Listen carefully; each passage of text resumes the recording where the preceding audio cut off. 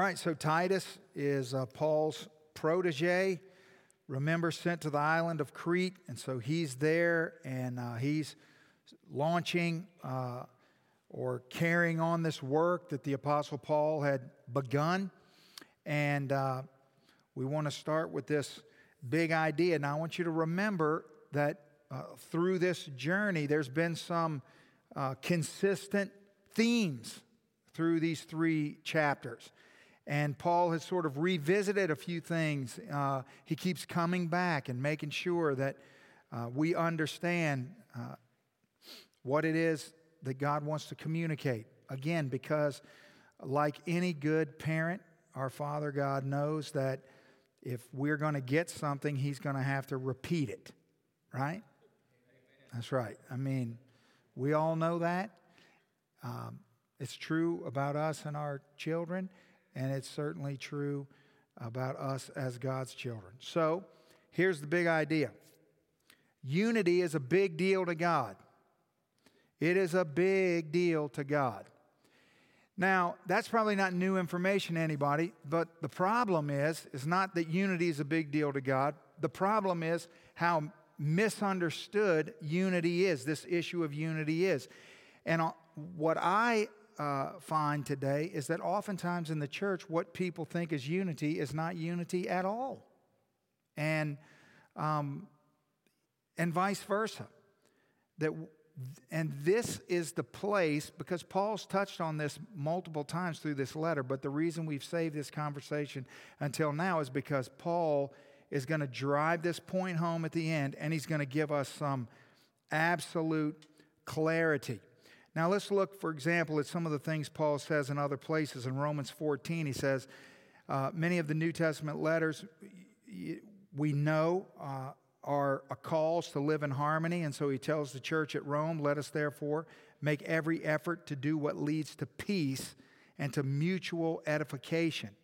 So remember last week we talked about, in a sense, living at peace with those in authority over us, but this is different. Remember back in the study of 1 Corinthians in chapter 1, I appeal to you, brothers, in the name of the Lord Jesus Christ, that all of you agree with one another so that there may be no divisions among you, and that you may be perfectly united in mind and thought.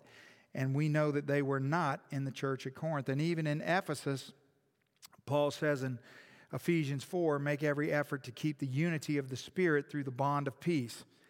So we need to know that not all unity is good and not all controversy is foolish.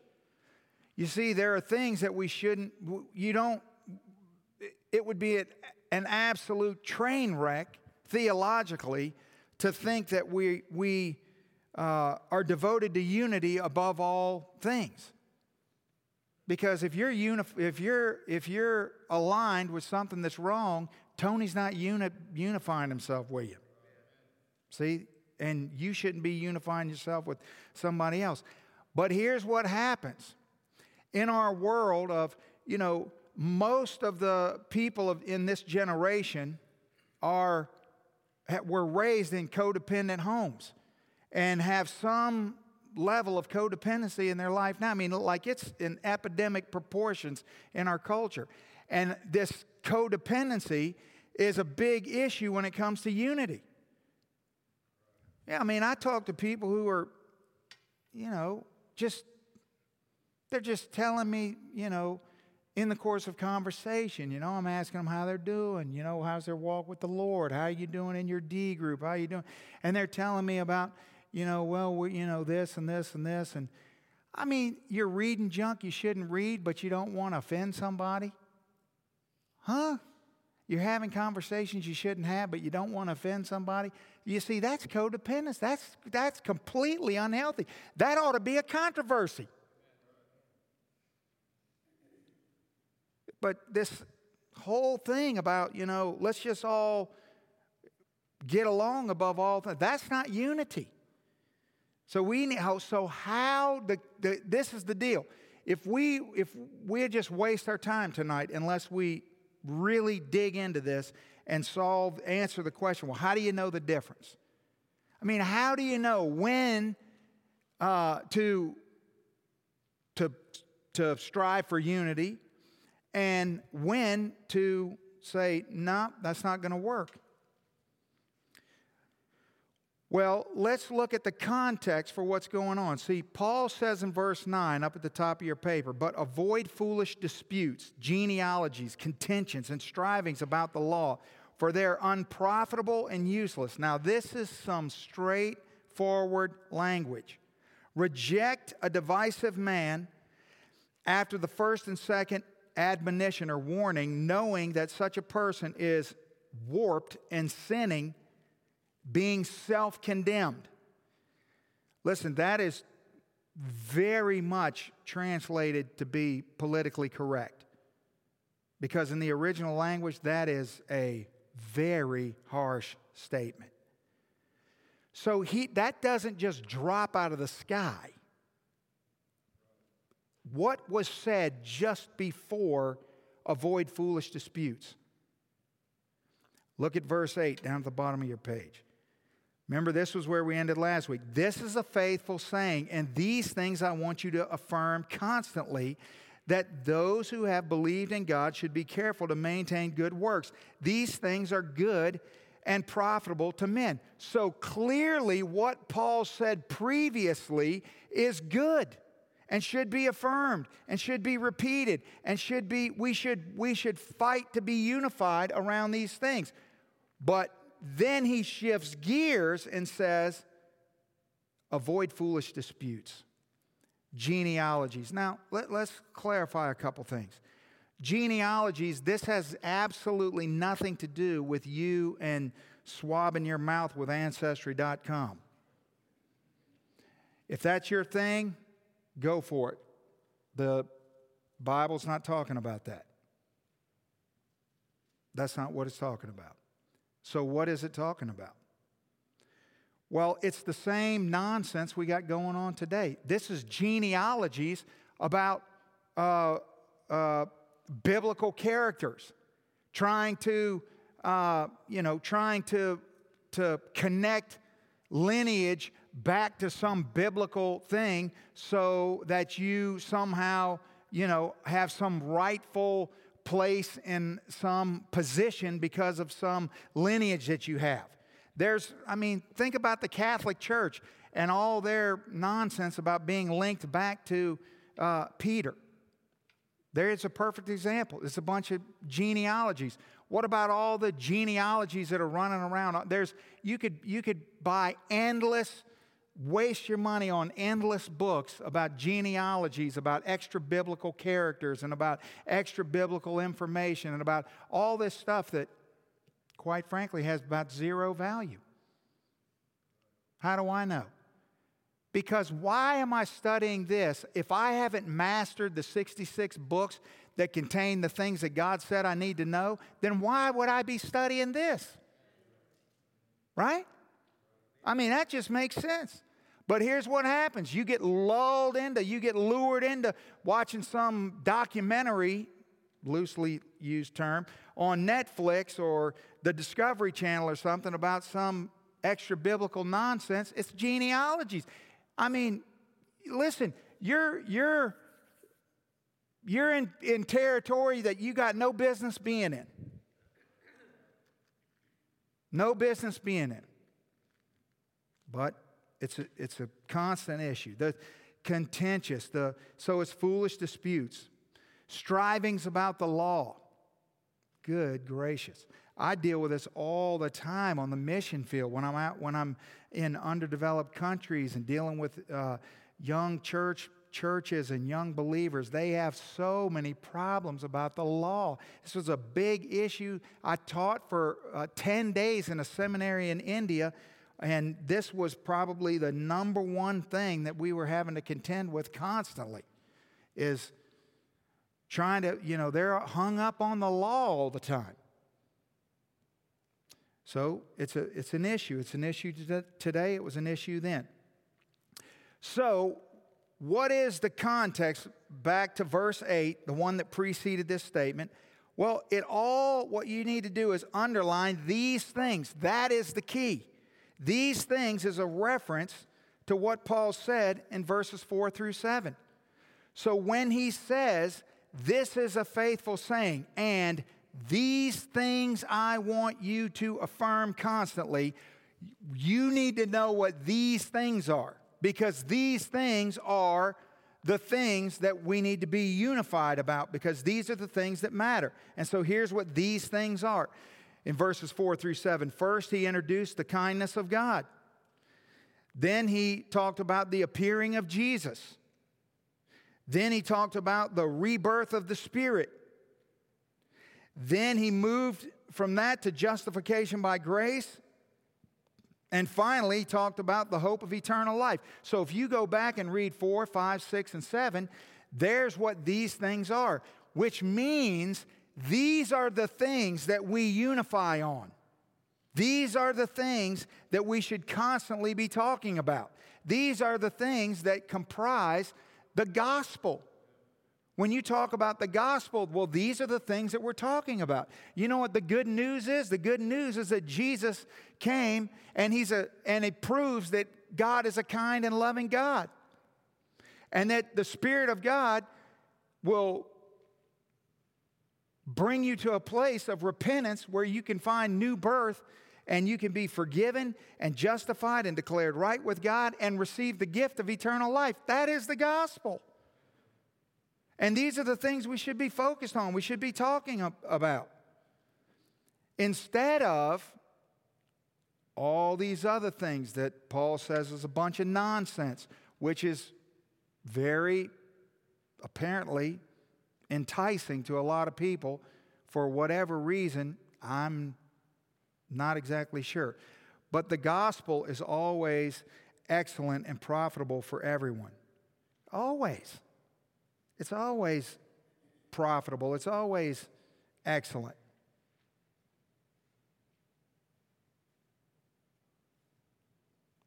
Now here's the principle.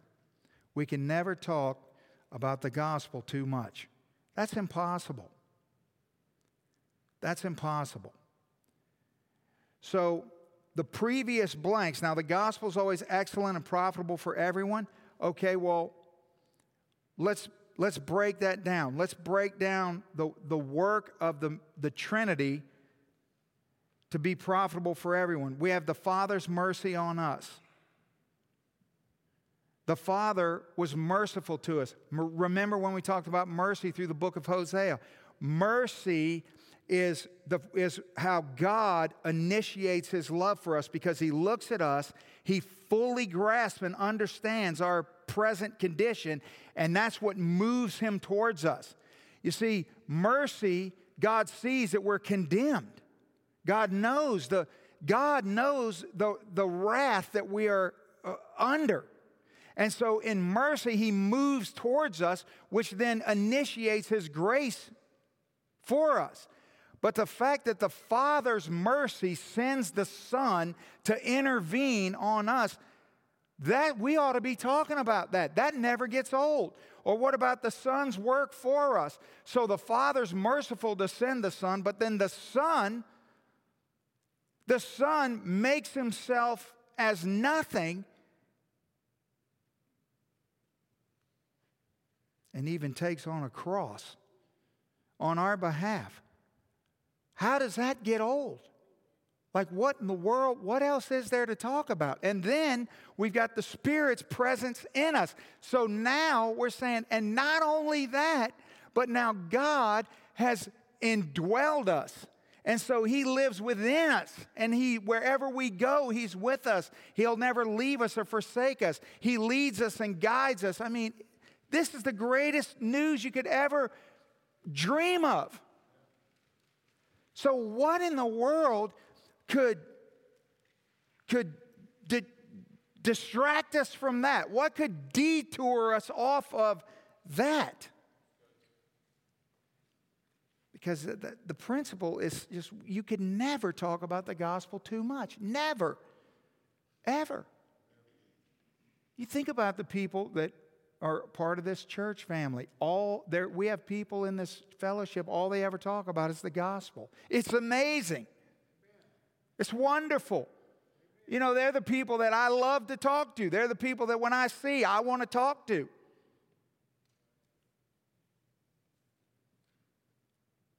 Meaning, not everybody when I see, I want to talk to. In case you didn't get the inference.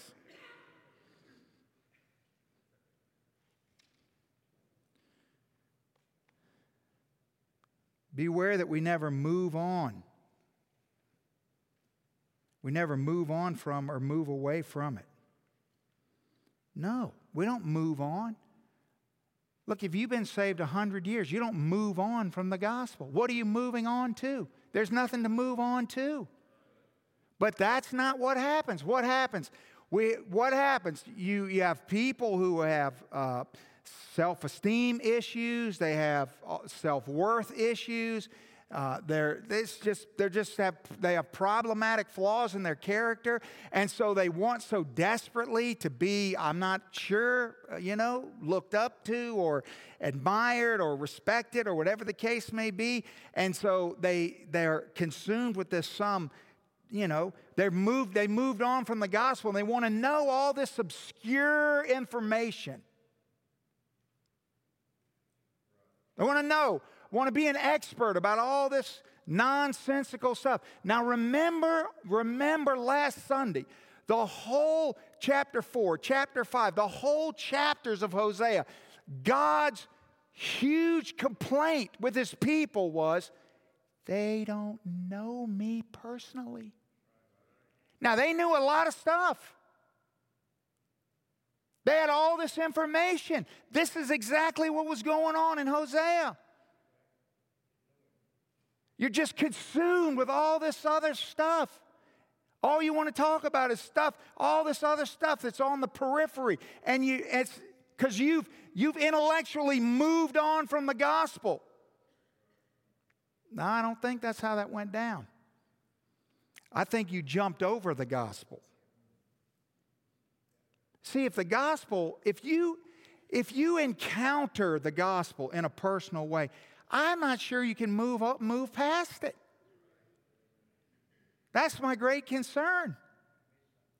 How could you move past it?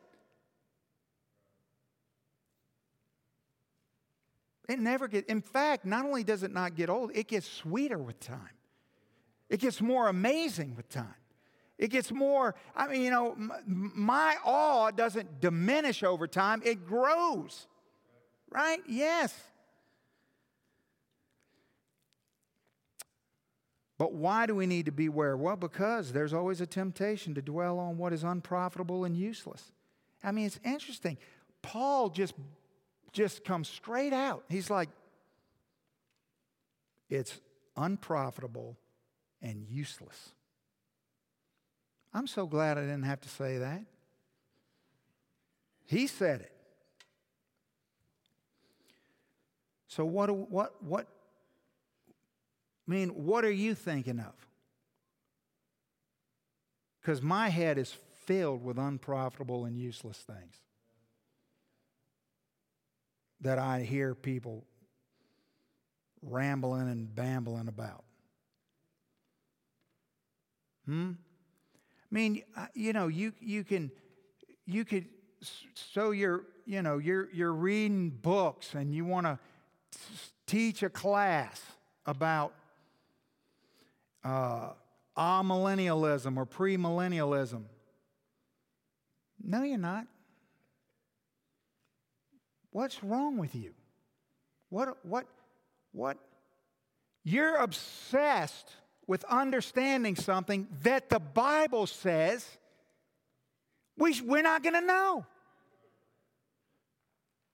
Think about the hundreds of millions of dollars that Christian people have spent buying books and attending conferences that are all based around, knowing when the end is going to come. Nobody read their Bible?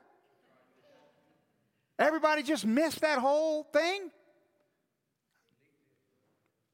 My thing is like if you go to that conference, clearly the only people at that conference have decided that God's a liar. Because he said, you can't know. So I don't want to talk about it. Just saying. We're going to analyze, and we're going to have, let's go to a conference or read 10 books or have a big, conversation about is the Genesis creation account literal or metaphoric?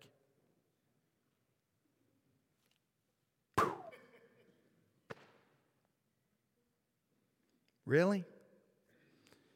But some of you are in the camp. Get all wrapped up in it. Books and websites and webinars and conferences and really? First of all, number one, what does it change? Zero. Number two, you're telling me that you don't have a problem believing that God can redeem your sorry, wicked soul, but you can't stretch your brain around the fact that He created the heavens and the earth in 6 days. Really? Because I'm saying redeeming my wicked black heart is more incredible than creating everything in 1 hour. You see what I mean? Like, really? That's your hang up? That's what you're stuck on? And what eternal difference does it make? Whose eternity is affected by it? But let's just have this endless debate about it.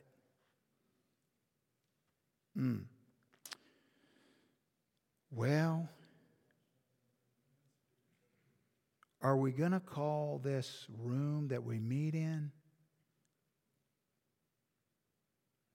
the sanctuary or the auditorium? That's what you're hung up on? What we call the room.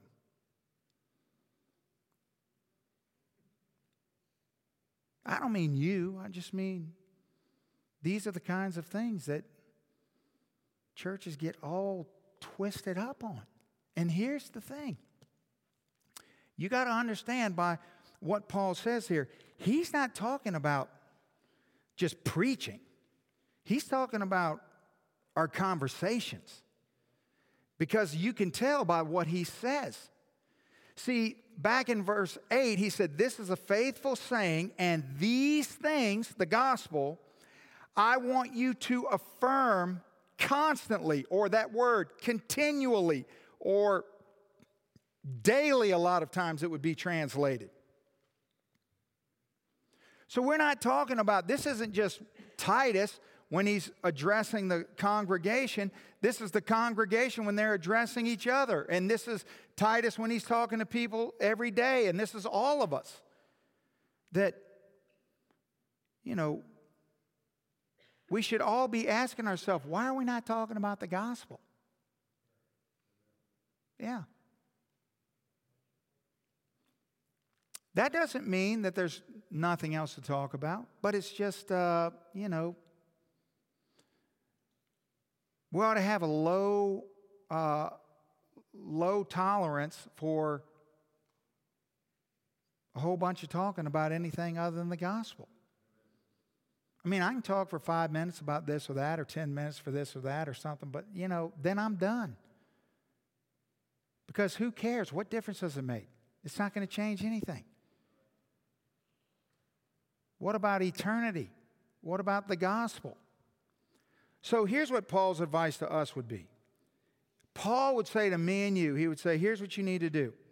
In every place and in every time and with everyone, you should stress gospel things. You should be spinning things back to the gospel. When people want to divert the conversation one way, there's a reason for that. You ought to divert it back the other way. You ought to do the same thing with your kids. They want to talk about this, you divert it back this way. So I can talk about anything and just twist it back to the gospel. Well, how does that relate to the gospel? If you believe the gospel, how does that change the way that you see things or think about things or worry about things or whatever the case may be? Right? Yeah. So see, there's multitudes of things in this life that I enjoy and that I like and that I'm interested in. But they all pale in comparison to the gospel. And whenever I'm talking about any of those things, I want to talk about those things in light of the gospel. I want to make sure that I have a gospel-centric view on those things, that I participate in them in a gospel-centered way, that I think about them, that I worry about them, that or whatever the case may be, that it's in a gospel-centered way. So that way you can enjoy the good gifts that God's given you without getting into idolatry and all sorts of other problems. If the gospel is central to your heart and mind, well then you won't have to worry about anything else. It'll take care of itself. So you think, well, who would not do this? Because remember, Paul is writing to Titus about the way, not only is he writing to Titus about the way Titus needs to lead these believers, but he's also writing to the believers that Titus is going to lead. So he's talking to this group, their leader and the group. And so, who is in Crete who has heard the gospel, received the gospel, or made a profession, or is hanging around the church, or whatever the case may be, but who is, the love of the Father and the grace of the Son and the renewing of the Spirit. Well, that's okay, but, I'm more focused on making money or the economy or finding a spouse or raising my kids or whatever the case may be. Well, the Bible's very clear about who would not do this. Who would be sitting in church and not do this? Those with a hard heart that doesn't know the kindness of God. See, for example, in Hebrews chapter 3, beware, brethren, lest there be in any of you an evil heart of unbelief in departing from the living God. So you've been in proximity, you've been around God, you've heard the gospel, you've been rubbed up against by the gospel, but instead exhort or encourage one another daily while it is still called today, lest any of you be hardened through the deceitfulness of sin.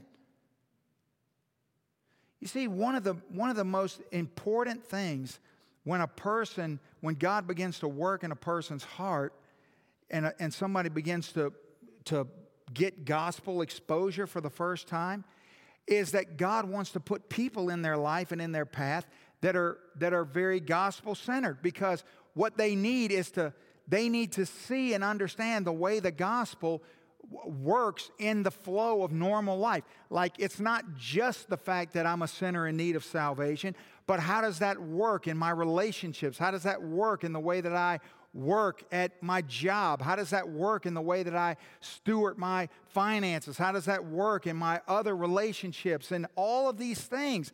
And so that's where discipleship comes in, that God wants to have people in these before pre-conversion as He's working in people's lives. And then, of course, post-conversion. But in these very formidable months and years in the beginning as you're learning to walk, you've got to be in a place where you can see examples of how this works out.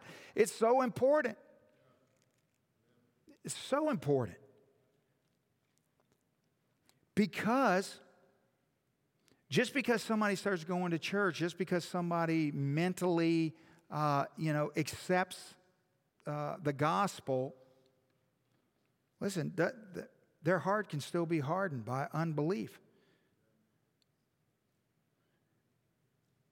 They need to be encouraged daily. while it's called today, that is a statement of urgency. Lest your heart be hardened through the deceitfulness of sin. Remember, Jesus comes along in the Sermon on the Mount in Matthew chapter 5, and he said, with regards to this issue of unity, he said, blessed are the peacemakers. And every one of the Beatitudes comes with this reward. You know, like if it's blessed are those who hunger and thirst for righteousness, for they shall be filled. But when he gets to the peacemakers, he said, blessed are the peacemakers, for they shall be, what does he say?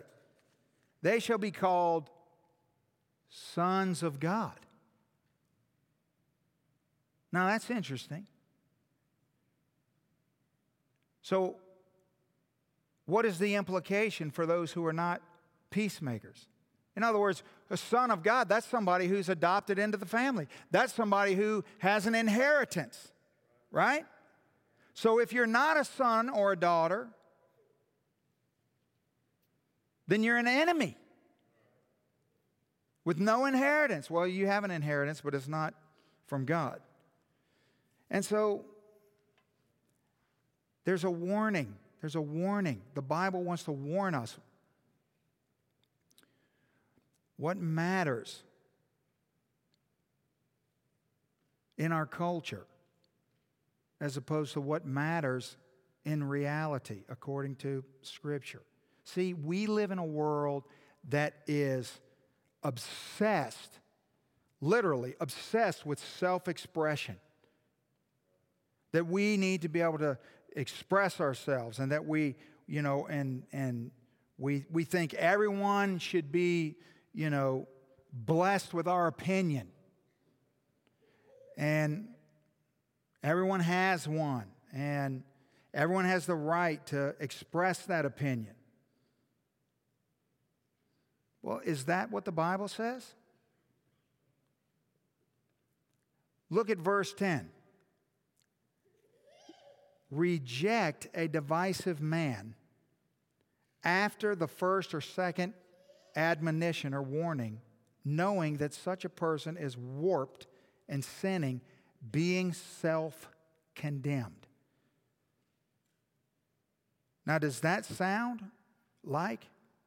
In other words, when you encounter someone who is exercising their self-expression, and their self-expression is errant, that should give you great concern. You should move into that situation in mercy, because what's happening is they're self-condemning. And here's how you see where the mercy is. It doesn't say just reject them, does it? No.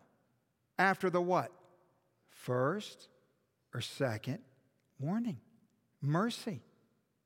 When you encounter someone who is contentious, divisive, who wants to talk about all these things that aren't the gospel, the most unloving and unbiblical thing you can do is say nothing, because they're self-condemning. Look, knowing such a person is warped and sinning. Like, if we ought to have compassion on anyone, it ought to be this person, right? Yes.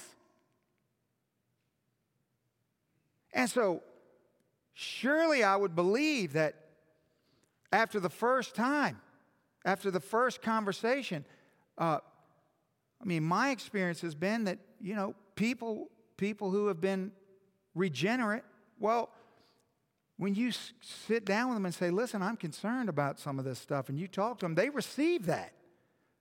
The Spirit of God in them receives that, and they realize they got off track. Certainly the second time.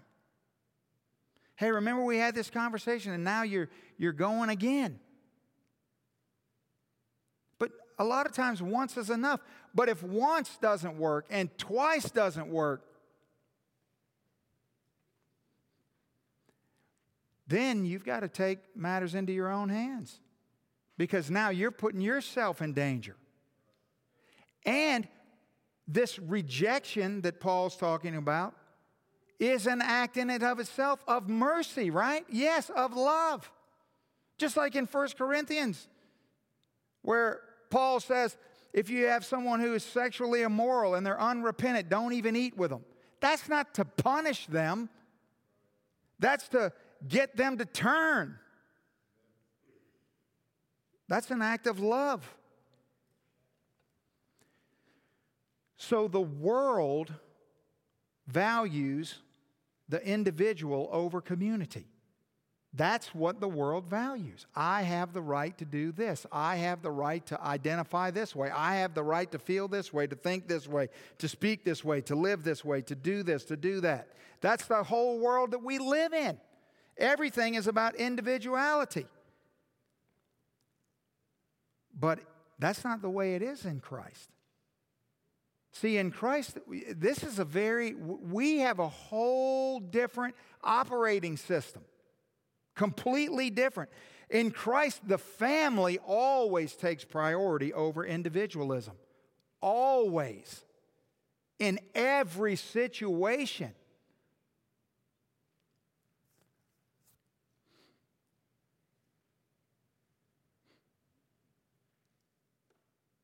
So this is one of the top 3 or 4 most difficult things about being a leader in the church. This issue right here.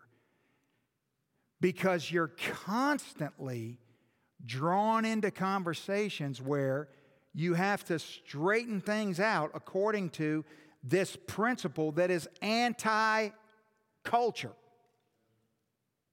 And all the enculturated people are bent because their self-expression is being hindered. But that's not how it works. See, when you are born again, you're born into a family, and that family always takes priority. Always. Always. God will always do what's best for the family. Always. Always. It's what He's always going to do. And that's what your leaders are always going to strive to do. And that is a very hard thing to do. Very, very hard. But you just have to be steadfast. You just have to be immovable when it comes to. You just have to understand that that's just the way it is. See, how? Because it would be so easy to just accommodate. It's so easy. I mean, is it really going to be the end of the world? I mean, you know. Can't you see me? I'm like, Frank, I know you got, this community group and they're, having some big 10-week study on some wacko thing, and just let them go, Frank. It's okay. Don't stress about it. I mean, you know what I'm saying? Like, that's not happening. I mean, we can't do that. We're going to have to give account for that. I mean, the elders get totally, just wrecked about any time that there's, false doctrine, or there's just, pointless and useless things taking the place of the gospel. That's a terrible thing. People wrapped up in their own preferences and their own likes and it's a terrible thing. Because in Christ, the family takes priority. And so how do we stay on track? How do we do that? Because it's super hard. But you got to stay on track too. So I'm going to tell you how we stay on track so you can stay on track. We just remember a few things. First of all, we remember John 17. We know the Bible says that Christ died so that we might be one. So do you know what can't be one? What can't be one is You cannot be one with a bunch of mavericks. You can't be. It won't work. You see? So here's the way it's going to work. It's going to work the same way it should work in a healthy family. In a healthy family, there has to be some authority structure in the family, or else it's going to be chaos. And once there's some healthy authority structure, and healthy. And so as the family makes decisions, the whole family works in the context of the decision. So in other words, if the decision is made that we're going to go on vacation and this is where we're going to go, well, if you don't want to go there, this is where we're going on vacation. Maybe next year we'll get to go where you want to go, but this year we're going here, or we're not going at all, and you're just going to have to suck it up, buttercup. Right? I mean, right? Because we would automatically have grave concern if you're like, yeah, it was wonderful, we all went, but one of my kids didn't go because they didn't want to do that, so we bought them a plane ticket and they went to, what? Negative. What are we doing here? Now, if they're grown, moved out of the house, then go on with yourself. But I mean, if we live together under this roof and this is what the family's doing, then we all doing it. And that means everybody's got to make sacrifices, because Lord knows the person in authority does a lot of things they don't want to do. So it's the same way in this family. You can't have mavericks. You can't have people that are wanting to go off, because why? Because whatever you do affects everybody else. And the thing is, you got to realize it affects everyone else. That's what we realize. So when you get some great idea that we don't think is very great, don't take it personal. It's just not good for the whole family. If it's not good for the whole family, then, well, we can't have mavericks. It won't work. Christ died that we may be one. I don't know what could be more convincing than that. Look at what Paul says in Ephesians 1. See, the whole book of Ephesians, the theme of the letter to Ephesus was all about unity. He says that everything that God's doing now is leading towards this one thing, making known to us the mystery of His will according to His purpose, which He set forth in Christ as a plan for the fullness of time, to unite all things in Him, things in heaven and things on earth. So do you know what we're headed for? We're headed for an eternity of perfect unity. And so what we want to do is we want to mimic where we're going as much as we can now. We want to practice. We want to prepare for the future. Eternity, there is no division in eternity. There's but because now, some of you, maybe you've never thought about this before. You kind of think, you're pushing back because you don't like to be told. And you like your self-expression, and you value all your opinions, and which, maybe they have value, maybe they don't. I'm not saying that we all don't have opinions that matter, but here's what I am saying. When you get to heaven, what do you think it's like in eternity? You think you got anybody, calling their own shots? Huh? You think you got anybody, deciding, well, maybe we're going to go, nah, I'm not really with that plan. I want to go this plan. I mean, what do you think? You think in heaven there's just this, everybody, you think there's anybody picketing, protesting? I mean, seriously, it's funny because it's ridiculous. So shouldn't we be striving for that now? Well, of course we should. Paul is passionate about unity in the church because it's God's eternal plan. See, we're supposed to be a representation. It may be dim at times and faint at times, but a representation of what's to come.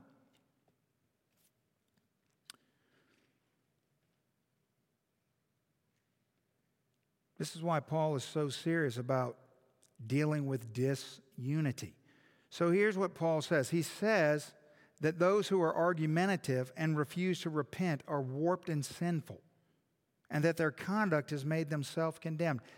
I just cannot overstress how much that should not make us angry, but break our heart.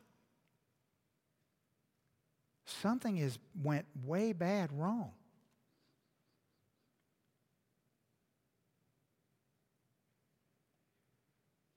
Self-condemned. Good gracious. Now, is Paul suggesting that we practice unthinking obedience? I mean, clearly that would be a bad idea. Clearly. You see, because if you're thinking, then you're thinking, okay, so how do we navigate? Like, let's say we all agree, okay, in Christ, family first, right? Okay, we all agree. Great. And we all say, which, we are an oddball crew, which we overwhelmingly do. We have a tremendous unity here that we're so thankful for and so grateful that God has given us. It's wonderful. But we should have this conversation. Because you shouldn't just be like, well, whatever they say, that's best for the family. I don't think that'd be wise. I do not think that would be wise. I think you got to have some grid. You got to have some understanding. You got to have some metric. Do you think the Bible's just slinging this out there like just go wherever they tell you to go? Man, I mean, you might end up Mormon. Right? I mean, you got to remember, I'm human, which means I'm fallible. So, you better not put your trust in me. You're going to be in trouble.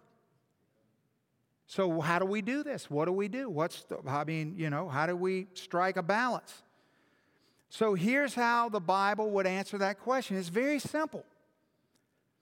We go right back to what Paul says in Titus chapter 3. If our leaders deny the gospel or get these things wrong, then they must be challenged. 100%. 100%. These things. So, what Paul defines as the gospel, that's got to be right.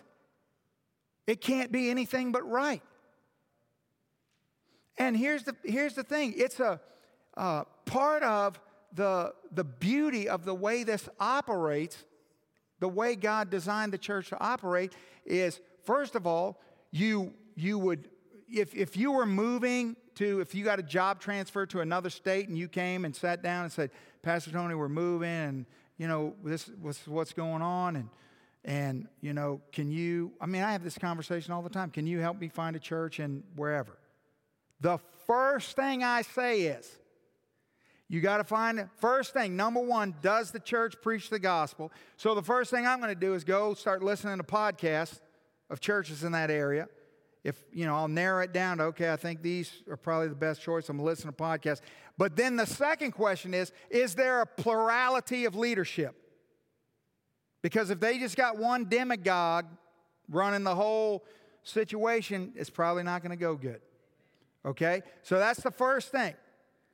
Then, but what happens when you get in that situation is in a gospel-centered church then it's this, we have this iron sharpening iron relationship. Maybe you don't realize. Some of you, maybe you think, well, you come to church and I sharpen your blade.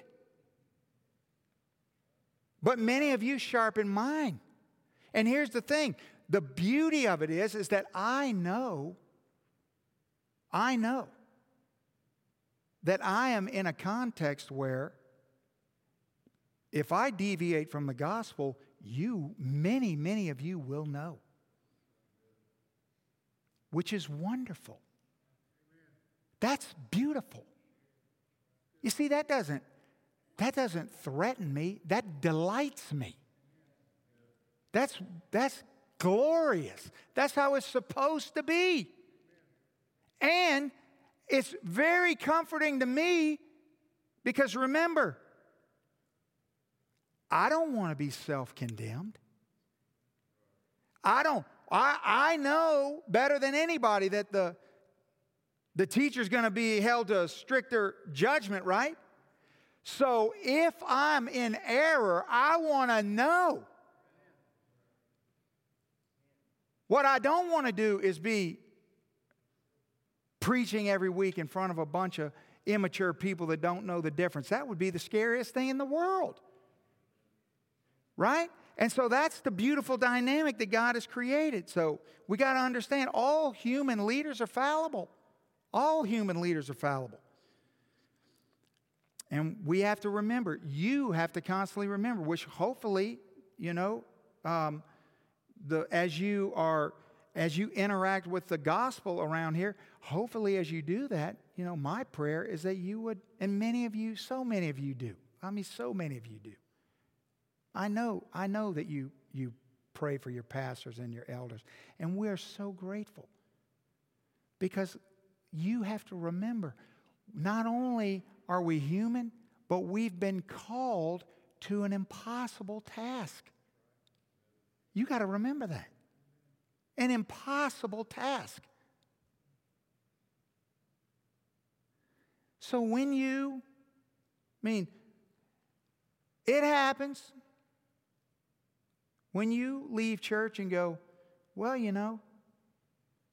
that wasn't the best thing I ever heard.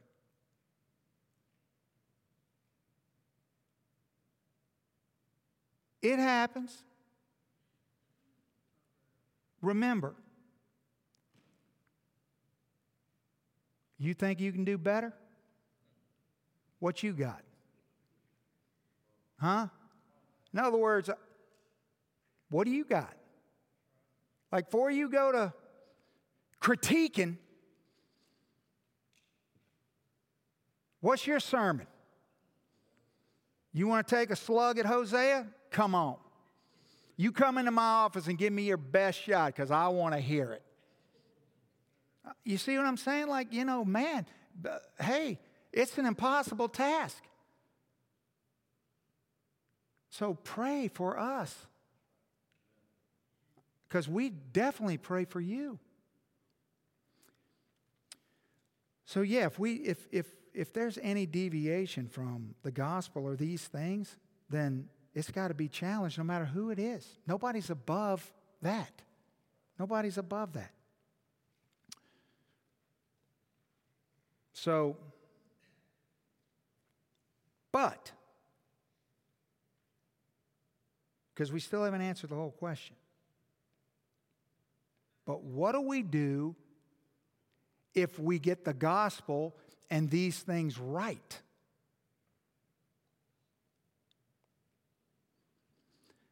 Then trust your leadership on the other things.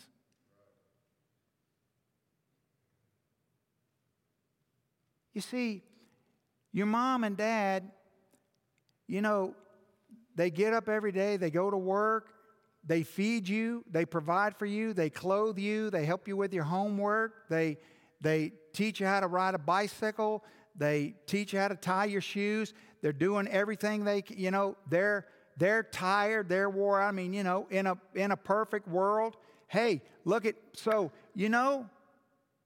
children,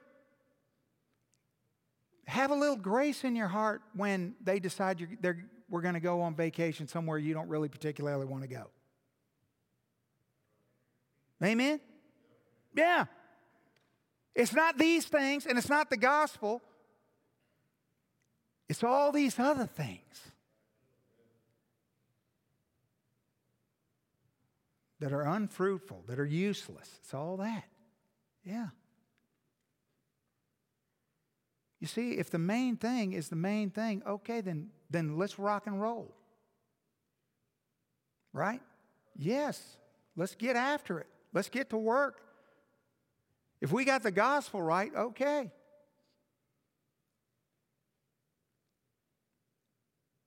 So Paul's advice to us would be, when it comes to gossip or grumbling or division, be a buffer.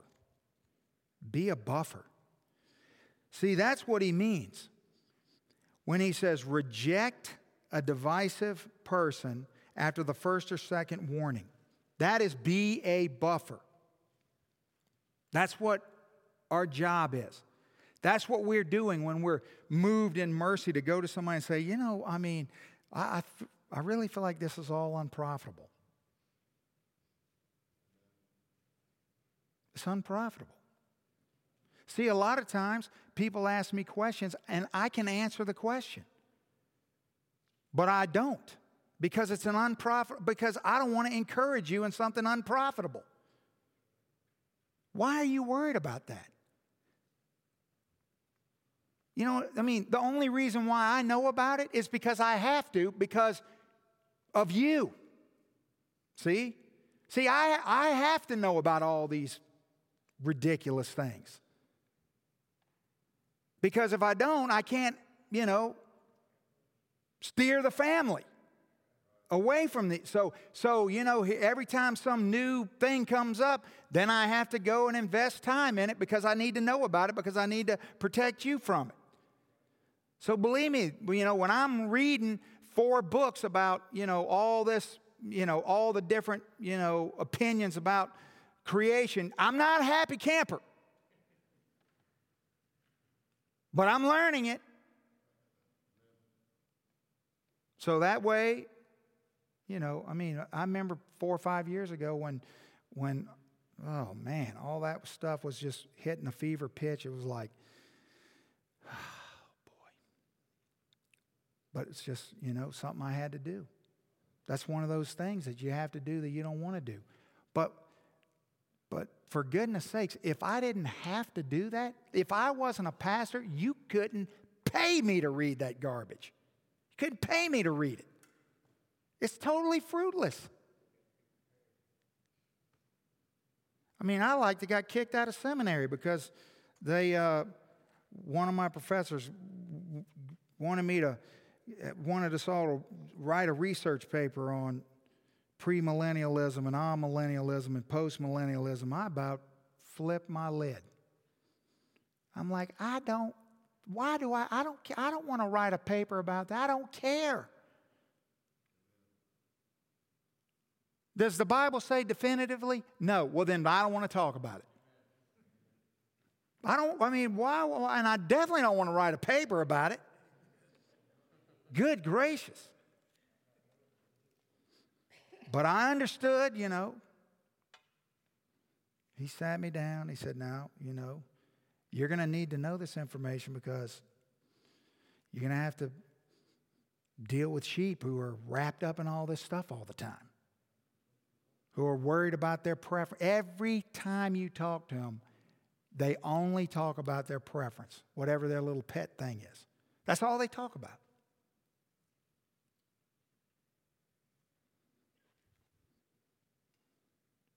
Let's invest our time and energy in what matters most. Let's do that. That's what I want to do. That's what I want to do. Spend all my time thinking about, talking about the gospel. And here's the thing. Rejoicing in the fact that, because here's the thing. This is amazing. Imagine. Because you think it's hard in your family, because it is hard in your family. Imagine if you had 500 or 600 kids, how hard it would be. Try to get everybody on the bus, try to get everybody on the plan, try to get everybody try doing that. Huh? Yeah. But here's the beautiful part of it. is that in the midst of all that chaos, because we're all unique individuals and we all see things from our own viewpoint. We all have different experiences and different personalities, and we're all unique. And that's the beautiful thing that Paul was saying in 1 Corinthians, that it's our diversity that makes us beautiful in unity. That's what only the gospel can unify us. And so here's what the point of all this is that how do we know when the gospel's unified us? Is that because I can assure you, I can 100% assure you that it never goes around here ever 100% the way Tony wants it to go. Never. It's always a compromise. You know why? Well, that's good because Tony's not always right. No, do not tell Lisa I said that. But it never does. But here's the thing, as I don't always get what I want and you don't always get what you want, and but you know what we get? Together, we get to rejoice in, look at what God's doing among us. Look at what God's doing among us. You see, every time God grows somebody, every time, this church is so filled with sanctification, it's unbelievable. It's such a beautiful thing. And that's what matters. That's what it's all about. And you see people who would be or have experienced rejection their whole life in every other arena, but yet are just welcomed in with open arms and loved, and we see God just transform them and work in them. We see all the beautiful life change that goes on around us. We get to celebrate all the multitude of baptisms. We get to just celebrate all the things that God does. And here's the thing, so looking at that is so amazing and wonderful that all these other things that I wish were different, or we could change this, or I'm not really happy with that, it's okay. Because look at what God's doing. Like every day, I'm like, wow. Look at what God's doing. I mean, we're in a season when, and I understand, and that's good, because to a degree, you're in somewhat of a bubble, and I'm as your shepherd, I'm grateful for that in a lot of ways. You know what I mean? I mean, if you were spent time and understood what's going on right now at the Southern Baptist Convention that's happening right now, it's very, very, very trying times. Very trying times.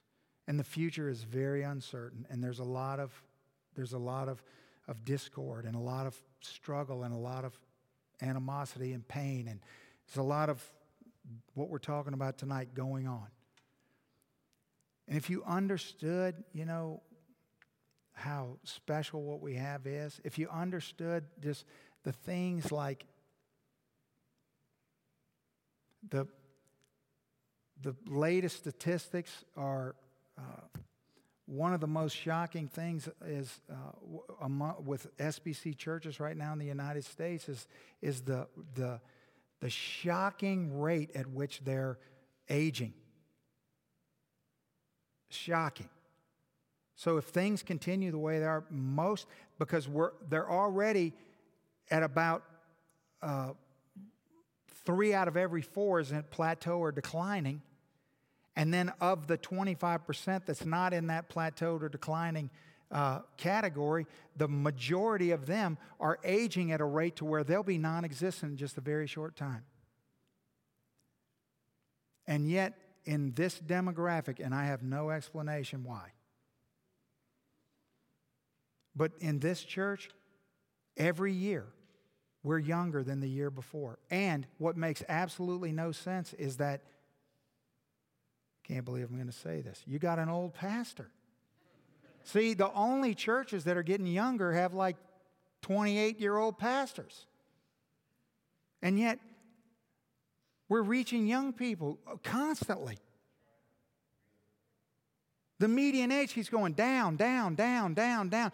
That is the most remarkable, special gift and we could just take it for granted and not realize that. But most of the conversations that churches are having in the United States is how do we reach young people? And we're not even having the conversation. It just happens.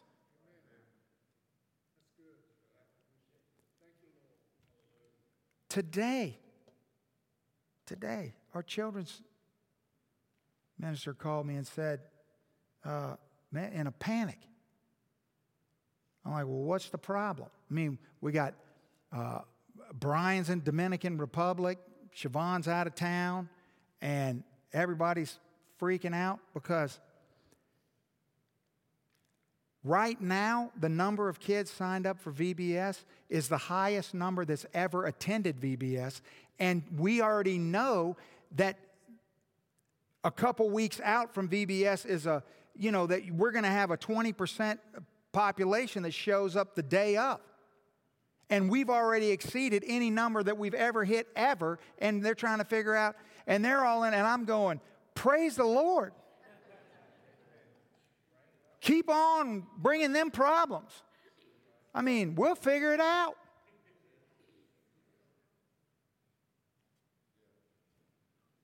I mean, we're just a blessed people. We're blessed people. You know, we don't have conflicts and division, and, we have peace and harmony and love, and when we have problems, we work through them. Or we don't work through them, but here's what we don't do. We're not shying away from it. We're having a conversation. Yeah. And you know what? That's what Paul does, because Paul practiced what he preached. He didn't just tell us all this stuff. Look at how he ends the letter. This is so amazing. He says, when I send Artemas and Tychicus to you, do your best to come to me at Nicopolis, for I have decided to spend the winter there. Do your best to speed Zenas, the lawyer, and Apollos on his way. See that they lack nothing. And let our people learn to devote themselves to good works so as to help cases of urgent need and not be unfruitful. All who are with me send greetings to you. Greet those who love us in the faith. Grace be with you all. I want you to remember when we started 1 Corinthians, and you can circle the name Apollos. You remember the big problem in Corinth was all the contention between where they had pitted Paul and Apollos against each other. And we know a lot about Apollos. He was a very, very gifted orator. He was a very, very theologically astute teacher. And people loved him. And Paul could have easily been threatened by him or could have felt pressure from him. But instead, what does Paul do? Paul embraces. Paul's not going to let the devil have the victory. That you know what? There's room in the family of God for all the gifts that God puts in the family of God. And that it's not competitive and it's not, we're not territorial. No. Someone asked me a few months ago, I was having a conversation with them, and they asked me, how do I encourage myself when I need encouragement? I thought it was a thoughtful question. No one's ever asked me that before. Probably, they expected me to say something very, like, well, I, go to my prayer closet and open my Bible and so, but, sure I get, but I mean, when I'm down and need encouragement, what do I do? And so I told him the truth. I listen to Pastor Matt and Pastor Brian preach. It encourages the fire out of me. When I listen to them preach, I am so jazzed. It just energizes me to like nothing else. It's what I do. And I've never really thought about why until, writing this message. And I realized, that's why. When I listen to them preach, it's so encouraging to me. Man, I love it.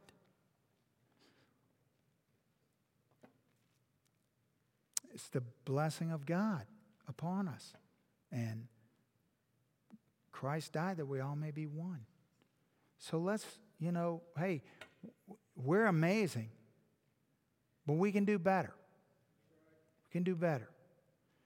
And so let's focus on these things, and let's don't get tangled up on things that are unprofitable and would just self-condemn us. Amen?